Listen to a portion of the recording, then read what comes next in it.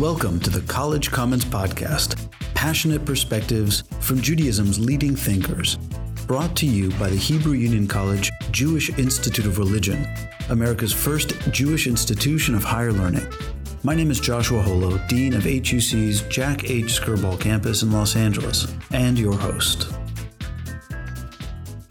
Welcome to the College Commons Podcast. This is Joshua Holo, your host, and I'm really pleased to introduce you to Andrew Rehfeld for a discussion about campus speech and politics. President Rehfeld comes to us from the St. Louis Federation and from Washington University in St. Louis. Andrew, President Rehfeld, thank you for joining us. It is a pleasure to be here. So free speech is indeed a pretty messy topic insofar as universities, even public universities, are not actually required to allow any kind of speech at any time. The scholar Sigal Ben-Porath, she is a scholar at the University of Pennsylvania, and she wrote a book on free speech on campus and puts forth these two cardinal virtues, being free expression and intellectual candor. To what extent are those two pieces valuable and of value at our institution? I mean, my own view is they have to be very, very high, possibly the bedrock of our institution within.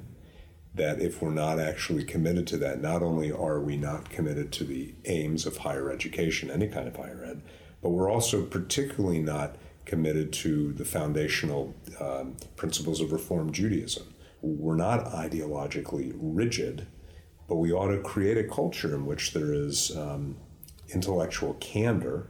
The free expression is where I get hung up on. I actually get more hung up on the candor, because the candor implies that you're revealing something of yourself which could make you vulnerable. But free expression, you could have a thought experiment and express freely a very, very controversial idea in some kind of, soundproof idea room.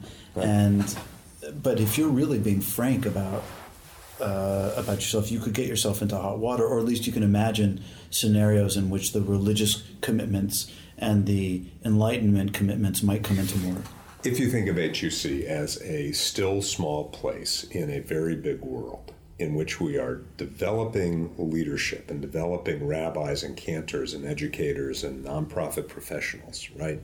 And we use this space to create a shield against the world that our students are going to be entering into, then we create that space where you can have, I would say, intellectual candor and really be vulnerable. We can really try on ideas without consequences beyond what the ideas would lead to, and you can see where they go. I agree. We agree in what's desirable, and I think achievable. I don't think it's and I think it is by and large indeed achieved. Actually, it's lived. But I think that's where the vulnerability lies, is in the candor because of the ideological overlay. Mm-hmm. It's candor pushing up against what? Mm-hmm. And in a secular university, in theory, you're not pushing up against anything because anything goes, at least in theory. But in a seminary, there actually is a there that establishes parameters. So do you think our students, like if a student came in and said either of the following two statements: I believe God gave Torah at Sinai, and we are obligated to follow that law, and I'm here as a Reformed Jew to figure out how to do it in the face of modernity. That's statement one.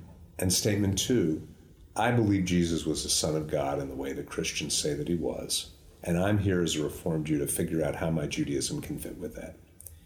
Now, first of all, are both of those beyond the bounds of what would be acceptable ideology? I mean, in some ways you'd have to say yes for both, but in very different ways. You would have to say yes for both from opposite tacks, but in fact, I will tell you that we have said there's no problem with the first. So just to be clear, there's no problem in practice with a student coming in saying, I believe God gave Torah to Moses at Mount Sinai, in fact. And we got to figure it out. We got to figure it out, and I'm obliged to follow it, and I'm here as a Reformed Jew to figure out how to follow it. Right. Yes. There's no problem with the student saying that. There was no problem when the student said it. And if a student came in and said, I believe Jesus is the Son of God in the way Christians say that he is, and I'm here as a Reformed Jew to figure that out as to how I can fit it in, we would have a problem with that. That's right. We would put a limit on that. Now, these are sociological distinctions. They're not, in fact, principled ones. So let's bracket this conversation, which depends a lot on getting into the technicalities of what the word Messiah means, what its Greek origins are, what Jewish theology says in each of these pieces. Let's just have a category called Christian belief about Jesus, and I know there's a lot of nuance there. Let's just, for the layperson. Okay, so stuff that really is statutorily unacceptable in Judaism. Let me just say that if any student came in and said, I believe in Jesus, and doesn't even fill it out, it's a problem. I believe in Jesus. Right. I think that we would say, whoa, this is not the place for you. In some of our schools, we would say, That's whoa. right. And if a student were here and said, I believe in Jesus, praise Jesus, and started that free expression, all of that, we would have a problem. Candor and free expression, we would have a problem. We would have a problem. So there's a limit there. Now go on the other side. Yes. If a student said, I believe God gave Torah to Moses at Sinai. Yes. That it obligates us down to the present day. Yes. And that my job as a Reformed Jew is to figure out how to accept that obligation. And live up to it to the best of whatever Reform reading I give it. However, which to me is also an inconsistency, that's why I'm posing it. What do we do with that student? Okay, so there's two problems as I see it on the Sinai side, the Sinai question. If you want to talk about the inconsistency of feeling obligated to live up to that strikes me as one set of problems. If, however, you want to talk about the irrationality of believing that God gave Torah to Moses literally being to being Good. On. So let's talk about just the top of Sinai question. Good. Just the communication of a specific Torah that is claimed interpersonally to have been given by God as to a Moses, real historical fact. And you believe it because of faith. The reason I believe that did not pose a problem at the time is because we will revert to sociology, and actually we will privilege sociology over principle because sociologically it's acceptable. Nobody mourns the fact that the sociology trumps the principle. Right. We don't think twice about it. I mean, it's not that in the case I'm thinking of, it's not that this belief went unnoticed, nor did anyone fail to observe some of the problems it raises, or its anomalousness in our ecosystem. All of those things were acknowledged with the person at the time, but in totally accepting ways. So what if the student came in and said, I'm here to be a good Reformed Jew because my rabbi told me to do so, and I do whatever my rabbi said. And now I'm going to learn, and I'm going to check with my rabbi to see if I can accept that. I mean, and I'm giving a caricature. Right, of course. But let's just imagine that. What would we do in that case? I would, based on my experience, I would guess that if they were willing to be that explicit about it, thereabouts, that we would not accept. Right. In course of study, if this person evolves into these beliefs, or in the spirit of your original opener, in the spirit of candor and free expression, they outed themselves as believing these things. Wow. That strikes me. Especially since we're not dogmatic in terms of you have to believe certain dogmas, but I do think you have to believe certain dispositions about the world. I mean, to me, rationality is one of them. I get there's a motivations understanding. Second one is moral autonomy, your disposition that I retain my moral responsibility. Could we ordain you as a Reformed rabbi, somebody that got up and said, my responsibility is to follow what my rabbi has told me? I don't know if I personally, let's put it this way, I perceive an irreducible conflict there. But I have to say, Richard Levy of blessed memory, a person whom I would characterize as more than any other single individual in our generation of great leaders, shifted the Reform conversation away from the hardline rationalism to a much softened, spiritualized version. He effectively straddled even this question about authority and autonomy in interesting ways, because he asks us to take mitzvah, commandedness, seriously, and still doesn't fully relinquish autonomy. So couldn't you do that, though, consistent with autonomy, that you have a view of the moral world such that what is the good, the right, the just, the sense of duty does obligate us as a feature of the moral universe? But that authority is built in, that is what having moral autonomy doesn't mean you do whatever you want to do. It just means you are the judge of what your duties are. And so this sense of reform obligation, I have had no problem with understanding being obligated to do good, the right, the just, but not based on the authority as the source of it. I mean, it's the Kierkegaard, it's the Hakedah. I mean, you can be obligated to do something, but not through... Right, which is why in who your has case, the authority to decide. The key to your case is that the student in question says, I'm going to ask my rabbi, whatever my rabbi says. That's the key to That's the problem. And I think Richard, and the authority, by the way, the authority is who can decide what to do, not who decides what is right or wrong. Because the point when moral autonomy doesn't mean, I get to what's good for me is good for me. It's I get to be the judge of what the moral universe is obligating me to do.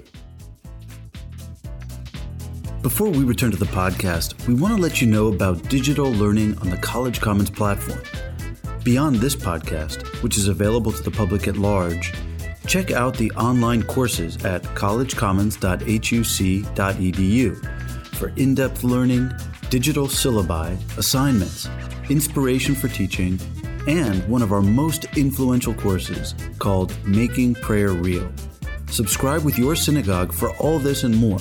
Just click Sign Up at collegecommons.huc.edu. Oh, and one more thing. Help us out and rate us on iTunes. But whatever you do not give us 5 stars, unless we deserve it. Now, back to our podcast. So what's interesting just about this conversation is how we have gone into the whole area that I would say is not the area that our students are worried about feeling free expression or feeling intellectual candor. Correct. It's the place that it comes out mostly is, of course, in the political and the social. Right. That's right. And so let's think about it. I'm sort of curious because I think we are in a time that we've become hypersensitive to the effect of language on people. And in some ways, it's a very good sensitivity to have. The sense that you can harm people with words is very powerful, and we need to be... And it's a very Jewish sensibility. It's a very Jewish sensibility, and I think that we need to always be reminding ourselves, and to the extent that we can raise awareness that the words that we use actually have a profound effect on others is important. The kind of trigger warning that I would want people to have entering HUC and any serious place of study would be once a year a reminder that being an institute of higher learning, you will be confronted, sometimes in unexpected ways, with words and ideas that will make you feel uncomfortable.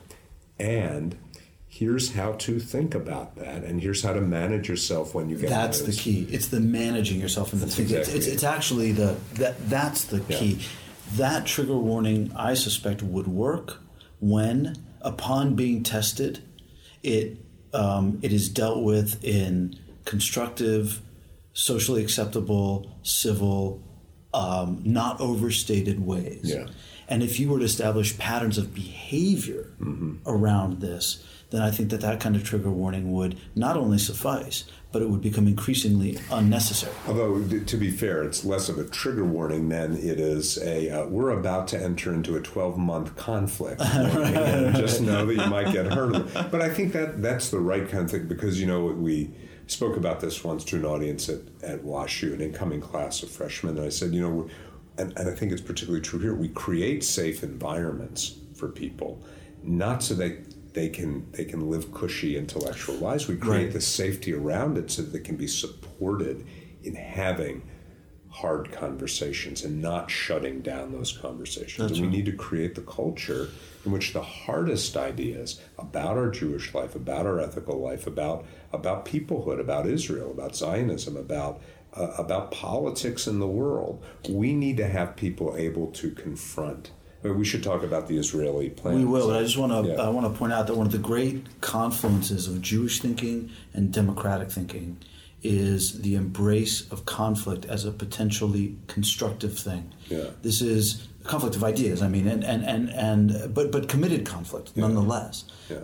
Both of these systems of thought and philosophy presuppose that you need conflict to arrive at meaningful ideas and truths, and that presupposition has weakened. That we in just polite conversation these days, you can't. That's right. So all the more reason for us to take advantage of this moment to re-up on the value of well-orchestrated and meaningful conflict. There's got to be a reason we're creating safe spaces if we're not going to use them to actually, in our case, towards a virtue of, in Ben Porath's framing, intellectual candor and free expression to a point. So, I want you to weigh in on the state of Israel. Well, let's just talk. Let's start with the Trump peace plan. First. Okay, the Trump. Oh, you want me to weigh in on the state of Israel? No. Good thing. It's good thing. Pro. That's right. We're pro. This is a PSA. Joshua Holo and Andrew Rayfeld are pro-Israel. I'm a declared Zionist. I mean, and I say that proudly, and I've written on absolutely. that. Yeah. And this is where I think it's really important that HUC create this safe space for our students internally. You can't view what's going on without the domestic politics of both Trump and Netanyahu. Sure. And both of these were wins for both of them in terms of delivering them. And that's why the peace plan is there at that time, et cetera, although it has been built, for a while. So yes, all that's true. You can't ignore the fact that if you don't have the other side at the table, diplomatically, it seems a little stupid and silly. Yes, it makes it harder. Yes, exactly. Dead on arrival. I get it. And it probably is. It's a yes, okay. So let's just say that. You're an organization out there. You want to condemn it or whatever. Great. Kol hakavod. Do it. That's fine. Now let's leave that aside. Let's ask about the plan. Yeah. Okay, right, so none of that plan. actually gets to the plan. Now, there are lots of reasons you should object to it, and people have. Indeed. And moral reasons, reasons of injustice, that that there are takings of occupied territory unjustly seized, and you're proposing that as a path to peace. That's outrageous. Right. Okay, yep, I get. Let's argue about that. Let's figure that out. And Thomas Friedman put in a column, imagine if the Palestinians had begun this process by saying, oh, this is interesting. I take it as your first offer. Let's talk. We would now be in a path to, it's possible into some resolution. It's not that simple. It's obviously not that simplistic. But simply to say that this must be bad because of any number of reasons, particularly because of the political side of it, is, I think, not actually respecting the idea that there's a plan on the table. I don't think it's a good plan. I mean, the substance of it, I think there are lots of injustices in it. Yeah, it's a hard one to. But I actually would want us to be able to look at to have a seminar where we're actually saying dispassionately what is objectionable about this plan. Right. And, well, there are all of these settlements that appear to be illegal, unjust takings.